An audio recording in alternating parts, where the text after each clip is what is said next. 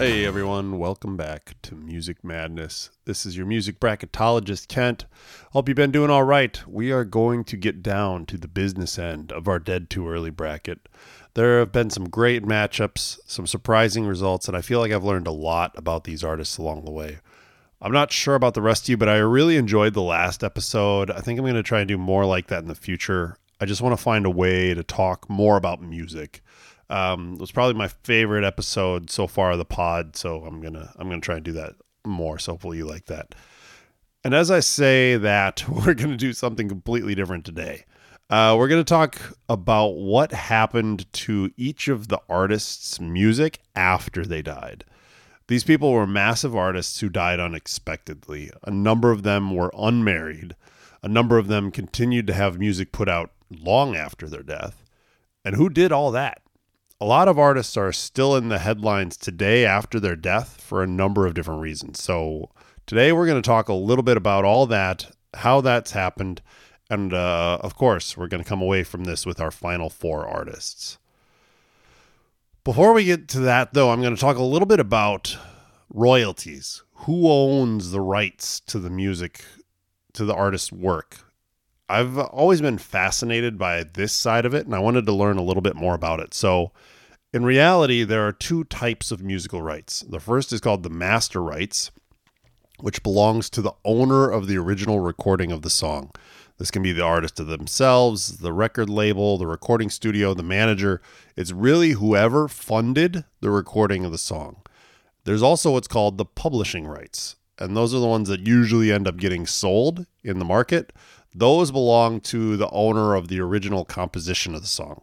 This is why Taylor Swift has been able to re-record her own songs, because she owns the publishing rights to those songs because she wrote them, even though her old label owns the master rights of the songs.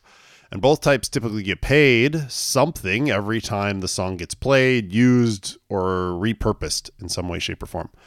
These rights, as I mentioned, can be bought or sold on the open markets and have a time period for how long they last, and there's all sorts of things that go into the contracts around these. One of the most famous stories I've heard about this was the Beatles' rights came up for sale, and Paul McCartney was going to try and buy them. Well, he made the mistake of mentioning to Michael Jackson that they were coming up for sale. He was thinking about buying them, and he thought they'd be a good investment. Michael Jackson turned around and outbid him and bought the rights to the Beatles' music. So until his death, Jackson was getting paid every time you listened to or heard a Beatles song. That's why they were so prevalent and were in so many commercials, was because Michael Jackson owned them and he was not afraid to use them. So very interesting. That's an example. And what I found going through this is that each one of these artists, their rights are held by vastly different groups. And there's some really interesting stories in here about who owns the music for each of these artists after their death. So with that, let's get into it and let's chat a little bit about what happened to each of these artists' music after they died. So for the health reasons, just a reminder, we have in our final our number 1 seed, John Bonham of Led Zeppelin, and our 2 seed, Freddie Mercury of Queen. So we know Bonham passed away and the band broke up. They were just about to launch off on a big worldwide tour, and there were a bunch of rumors they were trying out other drummers after his death, but they just couldn't replace Bonham. And for good reason, because no one else was as good as him. In fact, they tried reuniting 3 times afterwards, and it didn't go great. First off was in 1985 for the Live Aid concert, which they played with his opponent, Freddie Mercury. They both were at Live Aid. They replaced him with 2 drummers at the same time to try and replicate him. They brought in a drummer named Tony Thompson from a band called Power Station and Phil Collins from Genesis, who was actually a pretty good drummer in his own right. But the reviews were terrible. Jimmy Page said that it was shambolic. Robert Plant, said that it was an atrocity how bad everything went. So 2 pretty good drummers, couldn't replace John Bonham. Second time, in 1988, they reunited with Jason Bonham, who is John's son, for Atlantic Records' 40th anniversary party. Plant and Page argued right before they went on stage about what they were going to play, and it was another just disjointed show of a performance, and they both said it sucked. And you can see why this group decided to break up without Bonham, because they just couldn't replicate what he was able to do. And without it, what's the point? He was the glue that held it all together. In 2007, they reunited for one last time with Bonham's son, Jason, on the drums again, and the performance set a Guinness Book of World Record for being the most demanded concert ticket ever, with 20 million requests for the one show. This one, there were actually some rave reviews and said it was pretty great. There was even talk of a full reunion. However, Robert Plant was touring with Alison Krauss for their album that had won a Grammy, if you remember from the last podcast. He couldn't rejoin, so the conversations ended there. And this was really their last chance because they just got too old. Over the years, they've continued to release box sets, remastered versions of their older albums. The writing credits were owned by Page and Plant, but also split with Bonham and bassist John Paul Jones. However, there are the rights to the name, the trademark, and the usage rights, which are currently owned 80% by Page and a 20% split between with their manager, Peter Grant, who left 10% to each of his kids. As of July 2023, it sounds like one of those kids is actually trying to sell their 10% split, and it's up for sale right now. If anybody has a chunk of change just lying around and really wants to own some of it. So Bonham's heirs do still own some of the rights to the writing credits, which, is probably a pretty healthy income if you're looking for it. So now on to Freddie Mercury and Queen. So I know this is right before he died, but I didn't know this. Queen released an album in early 1991 called Innuendo, including songs like Innuendo and The Show Must Go On. These were highly charting hits, but Freddie couldn't even walk when he recorded them. The band would sit around in the studio working on mixing songs and writing, and he would show up, record vocals for like 2 hours, as much as he could, and he would walk away, go back to bed, and sleep for hours. He died later the year after they published it. I had to mention it because most vocals couldn't hit some of the notes on The Show Must Go On fully healthy, and Freddie did it on his deathbed, beridden by AIDS. So it just kind of shows you how impactful and strong this man's voice was.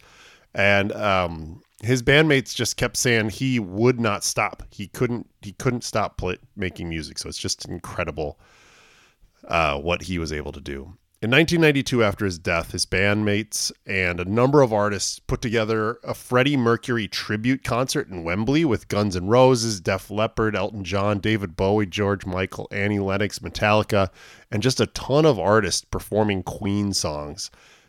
The concert got 1.2 billion people to watch it, and it set a record for the largest rock benefit concert ever and raised $20 million for AIDS charities. After Freddie died. It's crazy. You just don't see stuff like that anymore. Like I couldn't imagine having equivalent artists like that put together a concert and have 1.2 billion people watch it. Like that's Super Bowl numbers. That's like an insane number of people watching one thing at one time. It just doesn't happen anymore. After Freddie died, the group released one last album with Mercury as the lead singer, and it was titled Made in Heaven, and it was released in 1995. This contained his very last recording, which was called Mother Love, but then there was also Too Much Love Will Kill You and Heaven for Everyone. It was put together by the other three band members. They kind of saw it as like a labor of love to try and remember their friend, and it went on to sell 20 million copies. So it wasn't a bad album. It's crazy to think, because I always think of Queen as being a 70s album, but they're putting out albums that sold 20 million copies in 1995.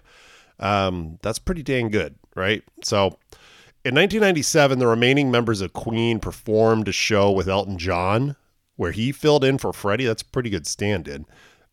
He convinced the group afterwards that the three of them retiring at the stage they were at was like having a Ferrari sitting in the driveway. I mean, that's such an Elton John type of thing to say. They did a few charity shows, but in 2004, Roger Taylor and Brian May joined up with Paul Rodgers, who was the former lead singer of the band Bad Company, to make Queen plus Paul Rogers. The guys never would allow anyone else to actually replace Freddie in the band, so it always had to be Queen plus from then on, which is kind of a cool tribute to Freddie. They toured the world till 2009 and then parted amicably. In 2011, Taylor and May appeared on the finale for American Idol, and they performed with the eventual runner-up, Adam Lambert. He did so well and fit in with the two of them so well that they started another group, Queen plus Adam Lambert, and began touring. And they're actually still touring to this day, which I didn't know that. I had no idea Queen was still out there. They performed the closing ceremonies of the 2012 Olympics in London. They played the Queen's Jubilee in 2022. They've put out 2 albums, and it was mostly just covers of Lambert singing in Freddie's spot, which is, kind of because they own the rights, they can do that. The biopic Bohemian Rhapsody was put out in 2018 with actor Rami Malek playing Freddie. I gotta say, if you haven't seen that movie, check it out. It's fantastic. He's almost a dead ringer and actually won an Academy Award for the best actor for the part. So who owns the rights to their music? The 4 band members held equal stakes and still do. If you remember, all of them wrote #1 songs. So it's an even split between the 3 remaining members of the band and the Mercury Trust, which is Freddie's setup trust. According to a number of stories from this summer, the 4 groups have just put the whole catalog up for sale, and the rumor is they put $1 billion price tag on it, and Universal Records is trying to pay it. It would be the largest and most expensive royalty sale of all time. $1 billion for the music. Freddie's estate was actually given half and half to his very best friend, Mary Austin, who, if you've seen the movie, you know who that is. But also, we've talked a little bit about her. She was at his deathbed. He was engaged to marry her at some point before he really came out as gay, and she was always his best friend. And then also he split it evenly with his parents and his sister. So they're in line for a pretty significant payday if this sale actually goes through. For our results, I can't say I'm all that shocked, but Freddie is moving on with 85% of the vote. Bonham was amazing, but you can't beat the greatest frontman of all time. And I mean, $1 billion. They're talking about selling their record for $1 billion, and largely driven by Freddie Mercury's voice and showmanship. So moving on to the freak accident bracket, where we have the 4 seed Buddy Holly versus the 3 seed Otis Redding. This is a wild bracket, and I'm excited to see who actually moves on to the final 4 here, because it's just been nothing but chaos, right? Like we never knew who was actually going to win any of the matchups this whole way through. So I'm excited to kind of show you who actually is going into the final 4 from here. But let's start with Buddy Holly. As we discussed, he was secretly married. He was only 22 and died in a plane crash. Interestingly, he left behind dozens of unfinished songs and recordings. His record album distribution label was able to continue to put out music for 10 years because he had so many songs just in a backlog. They put out Peggy Sue Got Married, Crying, Waiting, Hoping, and Love is Strange all after he died, which went on to chart and do pretty well. He was part of the inaugural class for the Rock and Roll Hall of Fame in 1986.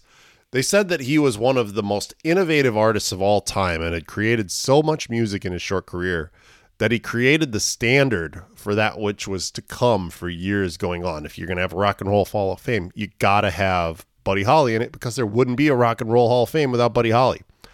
It still blows my mind that he created the standard for most rock bands today with 2 guitars, a bass, and a drum. So I know we talked a little bit about how impactful Buddy Holly was on what came after him, but I did a little bit of reading, and I was actually really surprised how much impact he had on other people.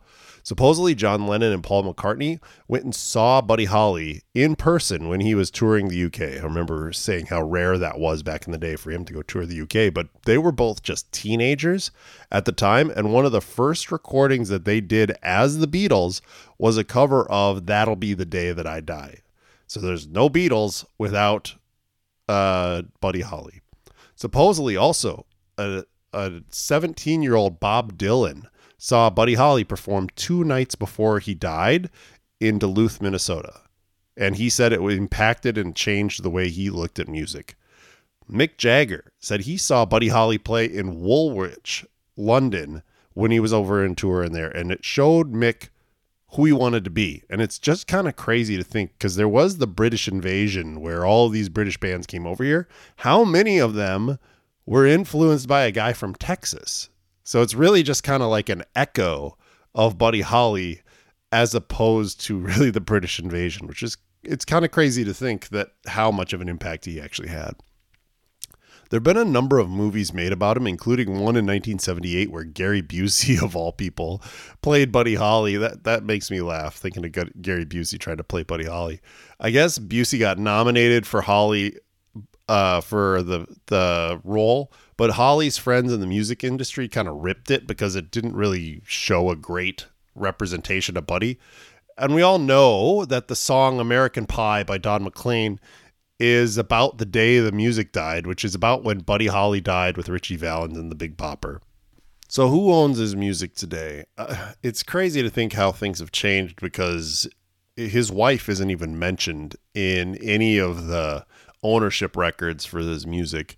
But in 1975, Norman Petty, who was Buddy's manager for most of his career, wrote a few of the songs that we talked about, and was with him all the way through his career, owned his catalog and put it up for sale. And it's kind of funny because Paul McCartney bought it. So Paul McCartney owns Buddy Holly's music rights. He bought it and he's owned it ever since. Just a perfect way to kind of tie it all up, because the Beatles owe the Crickets so much that they pretty much just picked up where he left off. As soon as he died, the Beatles kind of filled that void. And now for his opponent, Otis Redding. We've talked a lot about Sitting on the Dock of the Bay was released 2 months after Redding died. It was his only number one hit, and it was his biggest hit by far in his career. I feel like that story rang true for a lot of our artists. After the artist dies, their best known song is released. Just makes this whole list more difficult. That song got 8 million airplays back in 1968, that's a crazy number, right? Like, cause it's pre-streaming, it's like even CDs, it's all pressed albums and played on local radio stations. So it's crazy to think how much of that was played back in the day. It's interesting because at his death, Atlantic Records, who was the distributor of his music, was purchased by Warner Brother Records. And his actual label was Stax Volt, but somehow they'd misdone their contract with Atlantic. So Atlantic owned all of his previous recordings and his unreleased stuff.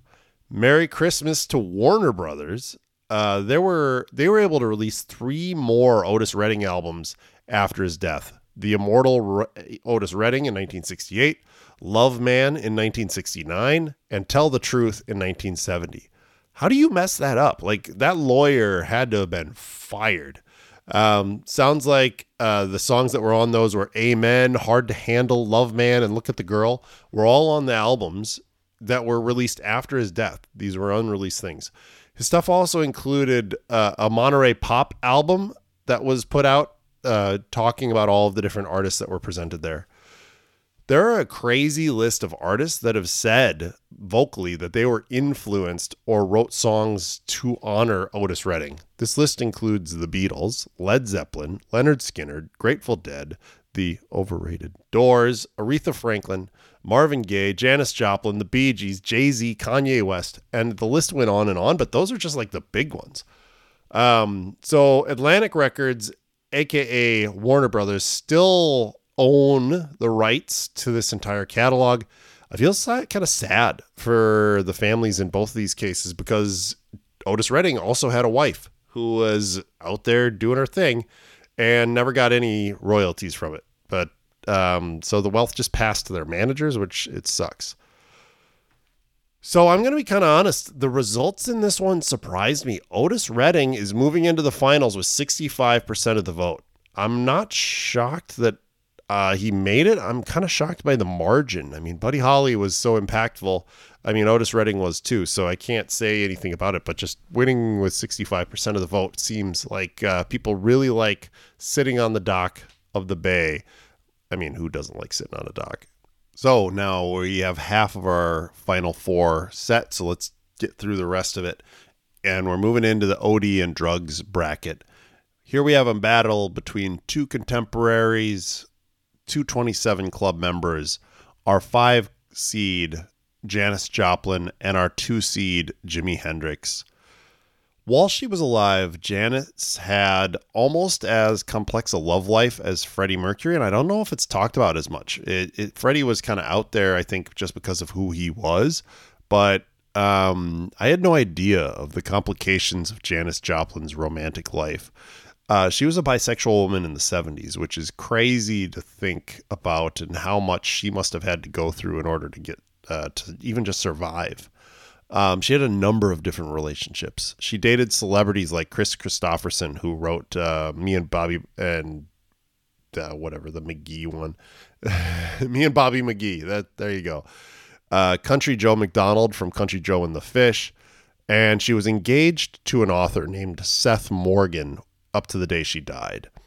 Her longest relationship, however, was an on-again, off-again relationship with a woman named Peggy Caserta that we've talked about a little bit throughout the pod. She was a boutique owner from San Francisco who would come in and out of Janis's life, and generally the two of them were bad for each other. They would end up going back to drugs, either because they enabled each other or because they ended up breaking up and were parted. Like, they couldn't handle it. So just the emotional strain of those two really caused a lot of her drug usage.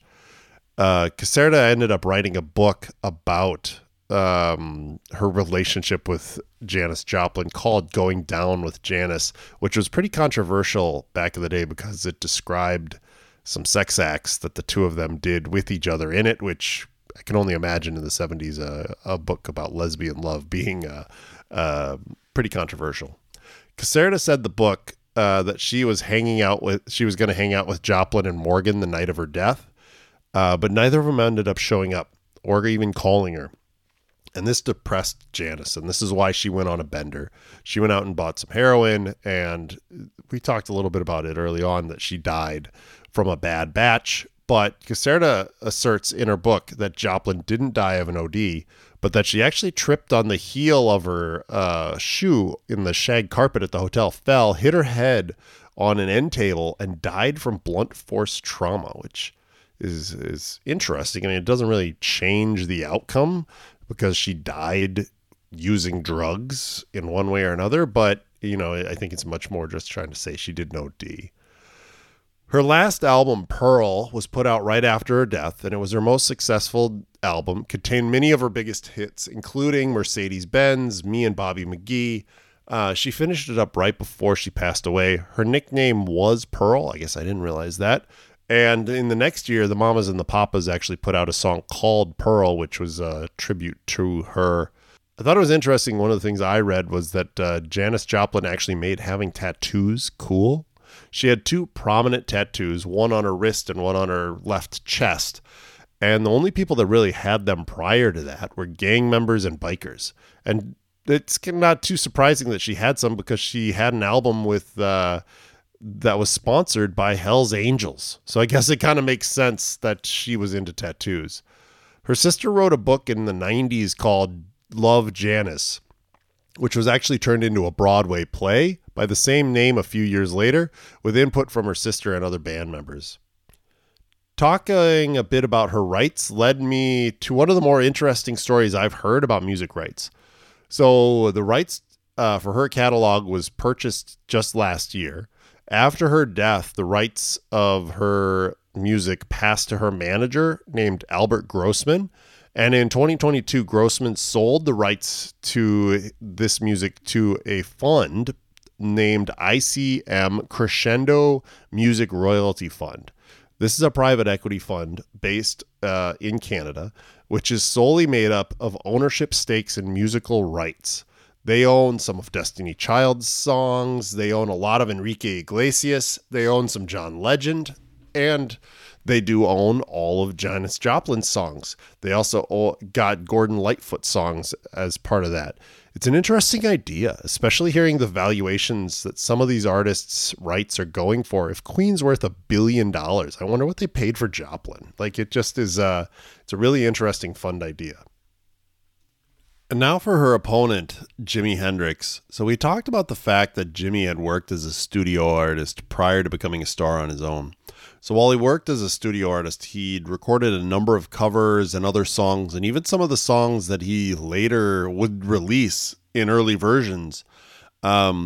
And while he was even alive and just starting to gain popularity, some of the music that he recorded there came under the ownership of a man named Ed Chaplin from PPX, which was a record label at the time.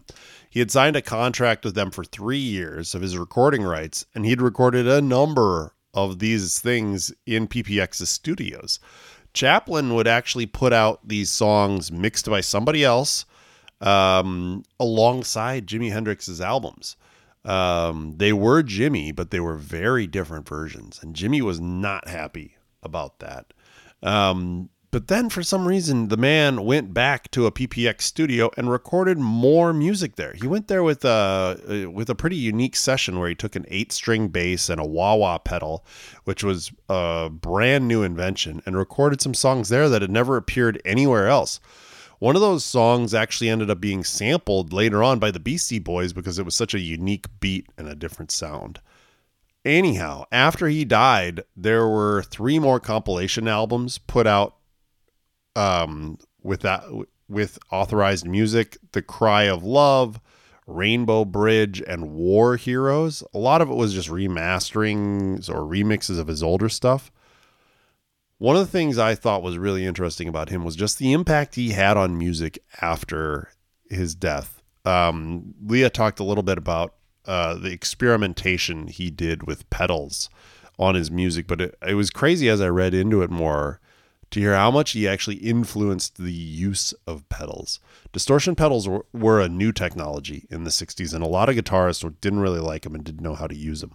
But Jimi didn't meet a pedal he didn't like. In 1966, he started using a fuzz pedal, which was the first of its kind. It made kind of guitars have a fuzz sound. You can hear it in a lot of his songs. He was experimenting with sounds no one else was making. And then he started trying a new pedal called a fuzz face pedal, which was the next advancement in this space, which supposedly got him actually booed off a few stages in London because people didn't like the sound. They just weren't used to it. It was like, what the heck is that?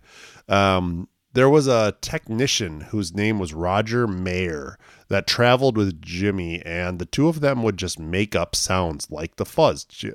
Mayer created the fuzz face pedal, and then Jimi would go out there and try it out. Later on, Mayer created a pedal called the Octavia, and Jimi experimented with it, and he used it within days of it being created to make the song Purple Haze and Fire. It was the first time he'd ever used it, and there's just so many other stories like that as I was reading through it on the number of different types of songs and pedals that Jimi used to make those sounds.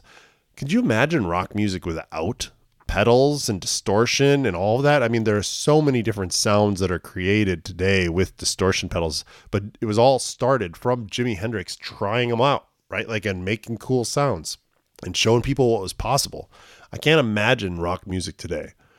I know others were using them, but he was the one that was doing it different than anybody else. I saw one writer say that you can hear his influence on hard rock, heavy metal, funk, post-punk, grunge, hip-hop. So many different genres were influenced and created by this man. It's just super cool to learn this kind of stuff.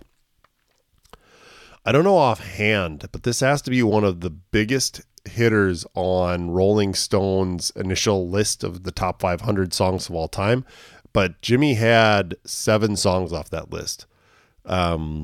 So he has 3 now, but that's still just a crazy number. His album Are You Experienced had 4 songs on that initial list with Purple Haze, Foxy Lady, Hey Joe, and The Wind Cries Mary.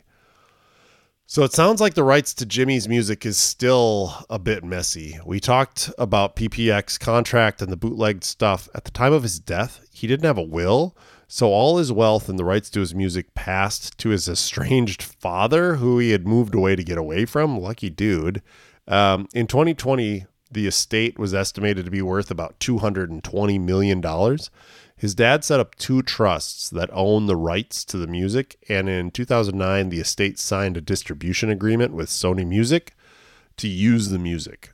However, just last year in 2022, the estate of Noel Redding and Mitch Mitchell, his two bandmates in the Hendrix Experience, sued his estate with a cease and desist order saying that they owned some of the music. Hendrix estate say that the two of them signed away their rights back in the 70s, but now both of them are actually dead, and their estates are suing to try and get a little bit more of the money, and they say that they're owed millions of dollars. So, well, it'll be interesting to see how that kind of works out, but it's all interestingly owned by Jimmy's estate right now. So Janis's Cinderella run comes to an end here because she ran into the buzzsaw that is Jimi Hendrix. Jimmy takes down 70% of the vote and moves into the final four. I can't say I'm surprised. I liked Jimmy before doing this pod, but going through it, I think I've become an even bigger fan just because the man's innovation. I love rock music, if you can't kind of pick some of that up, and I don't think the genre would even really exist without his influence. And then our final matchup is in the Violent Death group. We have our 1 seed Kurt Cobain from Nirvana versus our Tupac 2 seed. So first off, Tupac, we've already talked a bit about his career after death because so much of his good music came out then, but he might have one of the most extensive collections of post-death releases of any artist on this list. He put out 7 albums after his death from 1996 all the way to 2005, including the Don Killamati, the 7-Day Theory, Are You Still Down, Still Rise, Until the End of Time, Better Days, Loyal to the Game, and Pac's Life. 6 of these albums all went platinum, which explains why his record album did it. Almost all rappers who worked with Tupac at the time say he was the hardest working rapper out there, which is why there was so much content to be released. Once he was paroled in 1995 to the time of his death in 1996, he worked constantly. Snoop Dogg was one of his close friends and was always working with him. Said he would make 3 songs an hour when he was really just in the zone or in his flow. He would just put on a beat, and then he would start rapping to it. He would edit it a little bit, but it would take him 20 minutes, more or less, to throw together a song, which is crazy. He said most artists took 12 hours to put together a song. There's just so much speculation that Tupac thought or knew he was going to die soon. So it's why he was working so hard is some of the speculation. He not only recorded music during that time, but in the year he was out, he put out 3 movies. So that man just must not have slept. So part of the reason why Tupac is still so interesting and popular is because there are a ton of theories about who killed Tupac Shakur.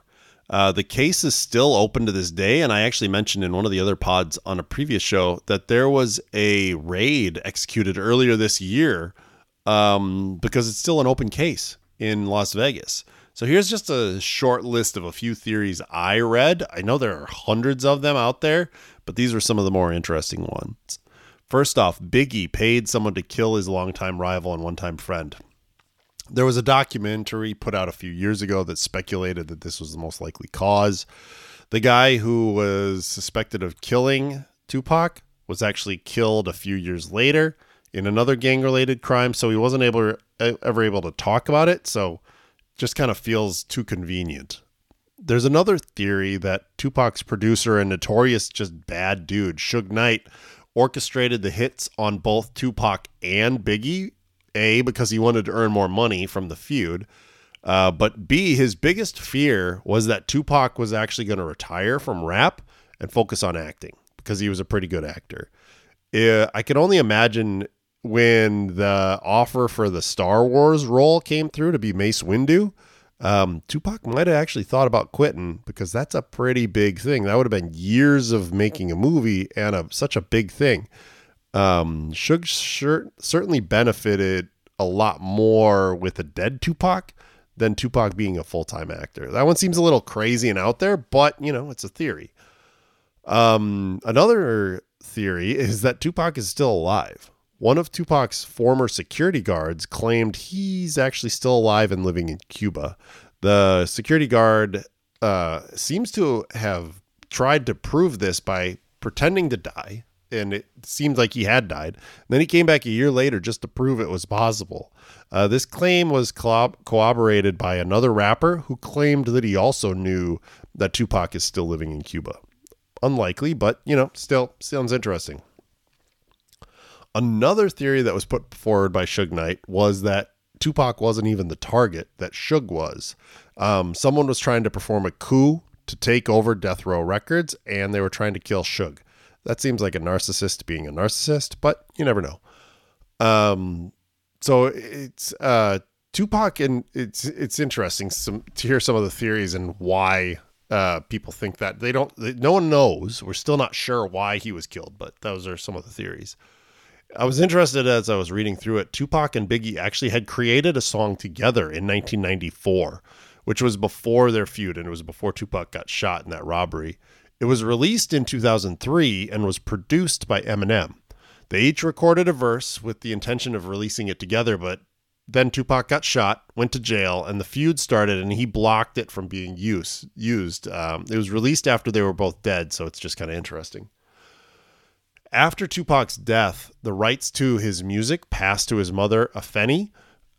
She started a company called Amuri Records in 1997 after his death to manage the publication of all the music he'd recorded prior to his death, but hadn't put out. So this is why those 6 albums were put out after his death, was because his mom put it together.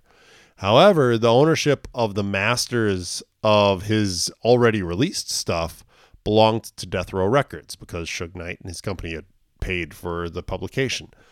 Interestingly enough, Death Row was just acquired by his good buddy Snoop Dogg. So he says that he owns anything that was released while Tupac was alive. So it's just kind of complicated as you get into this to try and figure out who actually owns this music now. And finally, our number 1 seed, Kurt Cobain of Nirvana. So in the last episode, we talked about Cobain's struggles with cocaine and his eventual suicide.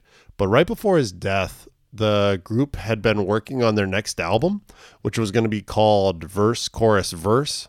Grohl and Novoselic, who were the drummer and the bassist, decided instead to cancel the album because they found it just too difficult to work on an album that had Kirk's voice on it. They didn't like having to listen to it all the time. Their record album instead put out the MTV Unplugged album, which went right to number 1 on the charts and won them a Grammy for Best Alternative Album. They put out 2 more live albums afterwards, one called Live Tonight Sold Out, and one called From the Muddy Banks of the Wishkah. Both of them ended up topping the tops of the Billboard charts and doing pretty well. It's crazy because right after Kurt Cobain died, Dave Grohl founded the Foo Fighters in 1994, the same year Kurt died. Like, he didn't even wait a year. So I started researching into this a little bit, and I read an interview with Dave Grohl, and he said he was just distraught after Kurt died. The 3 years he was with Nirvana were the best years of his life, and he didn't even know what to do with his life afterwards because he had been on such like an emotional high. He went on a soul-searching trip to Ireland. He was driving around and picked up a hitchhiker. And of course, the guy gets in the car wearing a Kurt Cobain shirt. He just couldn't go anywhere without getting reminded of this. So he said it was actually cathartic for him because it was a sign that he couldn't get away from it. He had to get back to work. He had to go and do something. So he decided to try and put together a group. What is crazy to me, and I had no idea this was true, Grohl put together his own debut album for the band The Foo Fighters, but on it was just Dave. He played every musical part for their debut album. He played the drums, guitar, he sang, he played the bass, he did it all, and then he mixed it all together in the studio. Their debut album, which was the self-titled Foo Fighters, has like that the like ray gun on the front of it, had the songs "This Is a Call," "Big Me," and "I'll Stick Around" on it, which if you lived in the 90s, those songs were huge. I still love those songs. They were all just Dave Grohl, which I had no idea. He only put the band together afterwards for his second album, The Color and the Shape, which came out in 97. The second album, he put together a song called My Hero, which is about his friend Kurt, and he was dedicating it to them. So it's interesting because the Foo Fighters have gone on to win 15 Grammys, sold over 30 million albums, and are one of the biggest rock bands in the world to this day. The other member of the band was Krist Novoselic. He thought about joining Dave and the Foo Fighters, but he and Dave thought it would just be too much pressure on the band to be like Nirvana. So Krist decided not to do it and went on, and he dabbled in music for a few years. He retired off and on there. But he was never really part of another successful band after that. He did some political activism around musical rights, interestingly enough. He joined a few independent political parties in Washington State. He's been an independent, and he ended up actually joining Andrew Yang's independent party, the Forward Party, in 2023 to run for some political offices. So interesting to kind of see how divergent those two were. After Kurt died, there has been pretty much nonstop fighting over the royalties for Nirvana's music. In 1992, Kurt had married Hole, the band's name is Hole, Hole's lead singer, Courtney Love. Only 8 people attended the ceremony, and Dave Grohl was one of them, but Krist Novoselic decided not to do it. He thought Love was a terrible influence on Kurt, and she was really just feeding into Kurt's drug habit. When Kurt died in 1997 afterwards, Love, Novoselic, and Grohl formed an LLC that would oversee the release of Nirvana's future albums. But in 2001, she sued to dissolve that LLC because she thought they were just kind of riding on Kurt's coattails. Kurt had been Nirvana. They had just been 2 sidemen that were there, but they weren't Nirvana. This kind of hurt. And then the two of them made some comments in the press about her musical abilities and how she was just like Yoko, more or less. And she didn't like that at all. In 2006, Love sold 25% of the rights of Nirvana's royalties to a firm called Primary Wave for an estimated $50 million. Primary Wave is a distribution company that puts out all sorts of music, so they now are using some of his rights in order to sell music.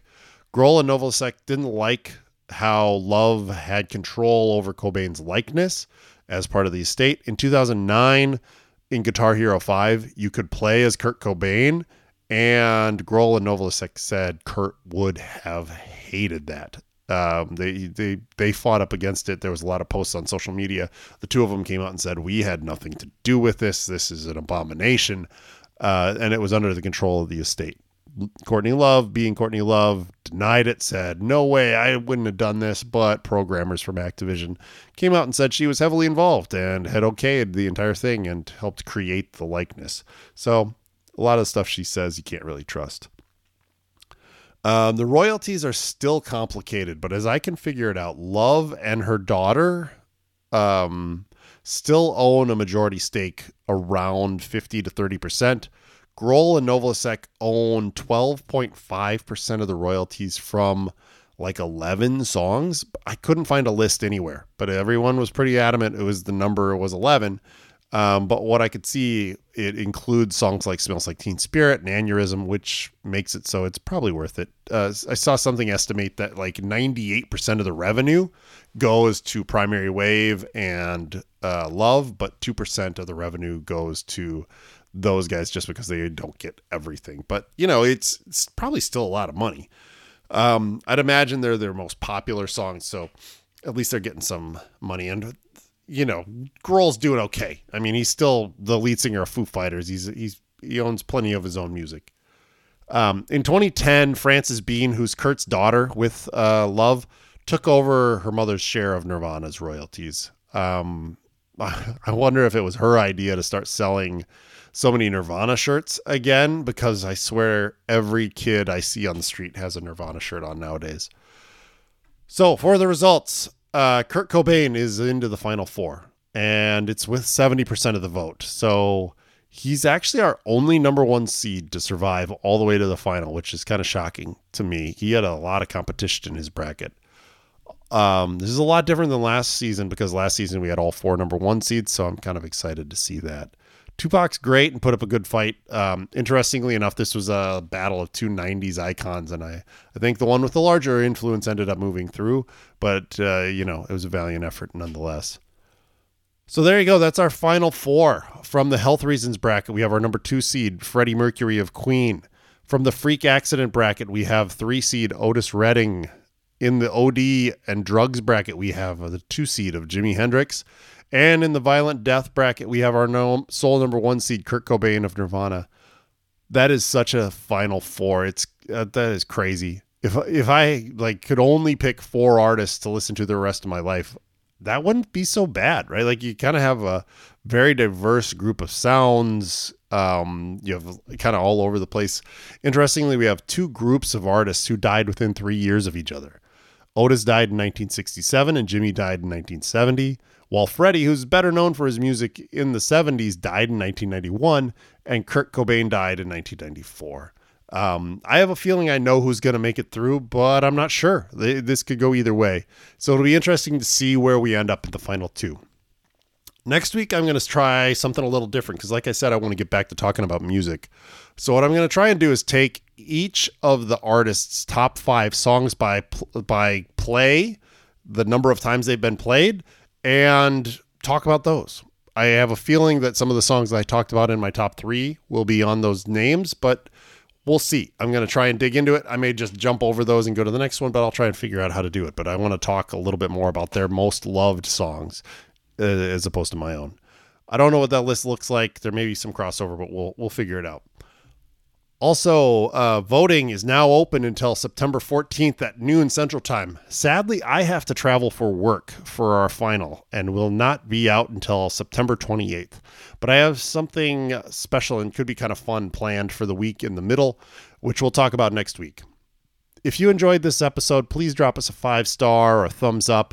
Like always, I've included a link to vote, a link to our Discord, the link to the songs that we talked about last week. So it's still my top 3 songs. And remember, you may not like the results, but you can't argue with the process. If you don't like how things are going, the only way to change this is to invite more of your friends with similar musical tastes to vote. And most of all, don't forget to enjoy the madness.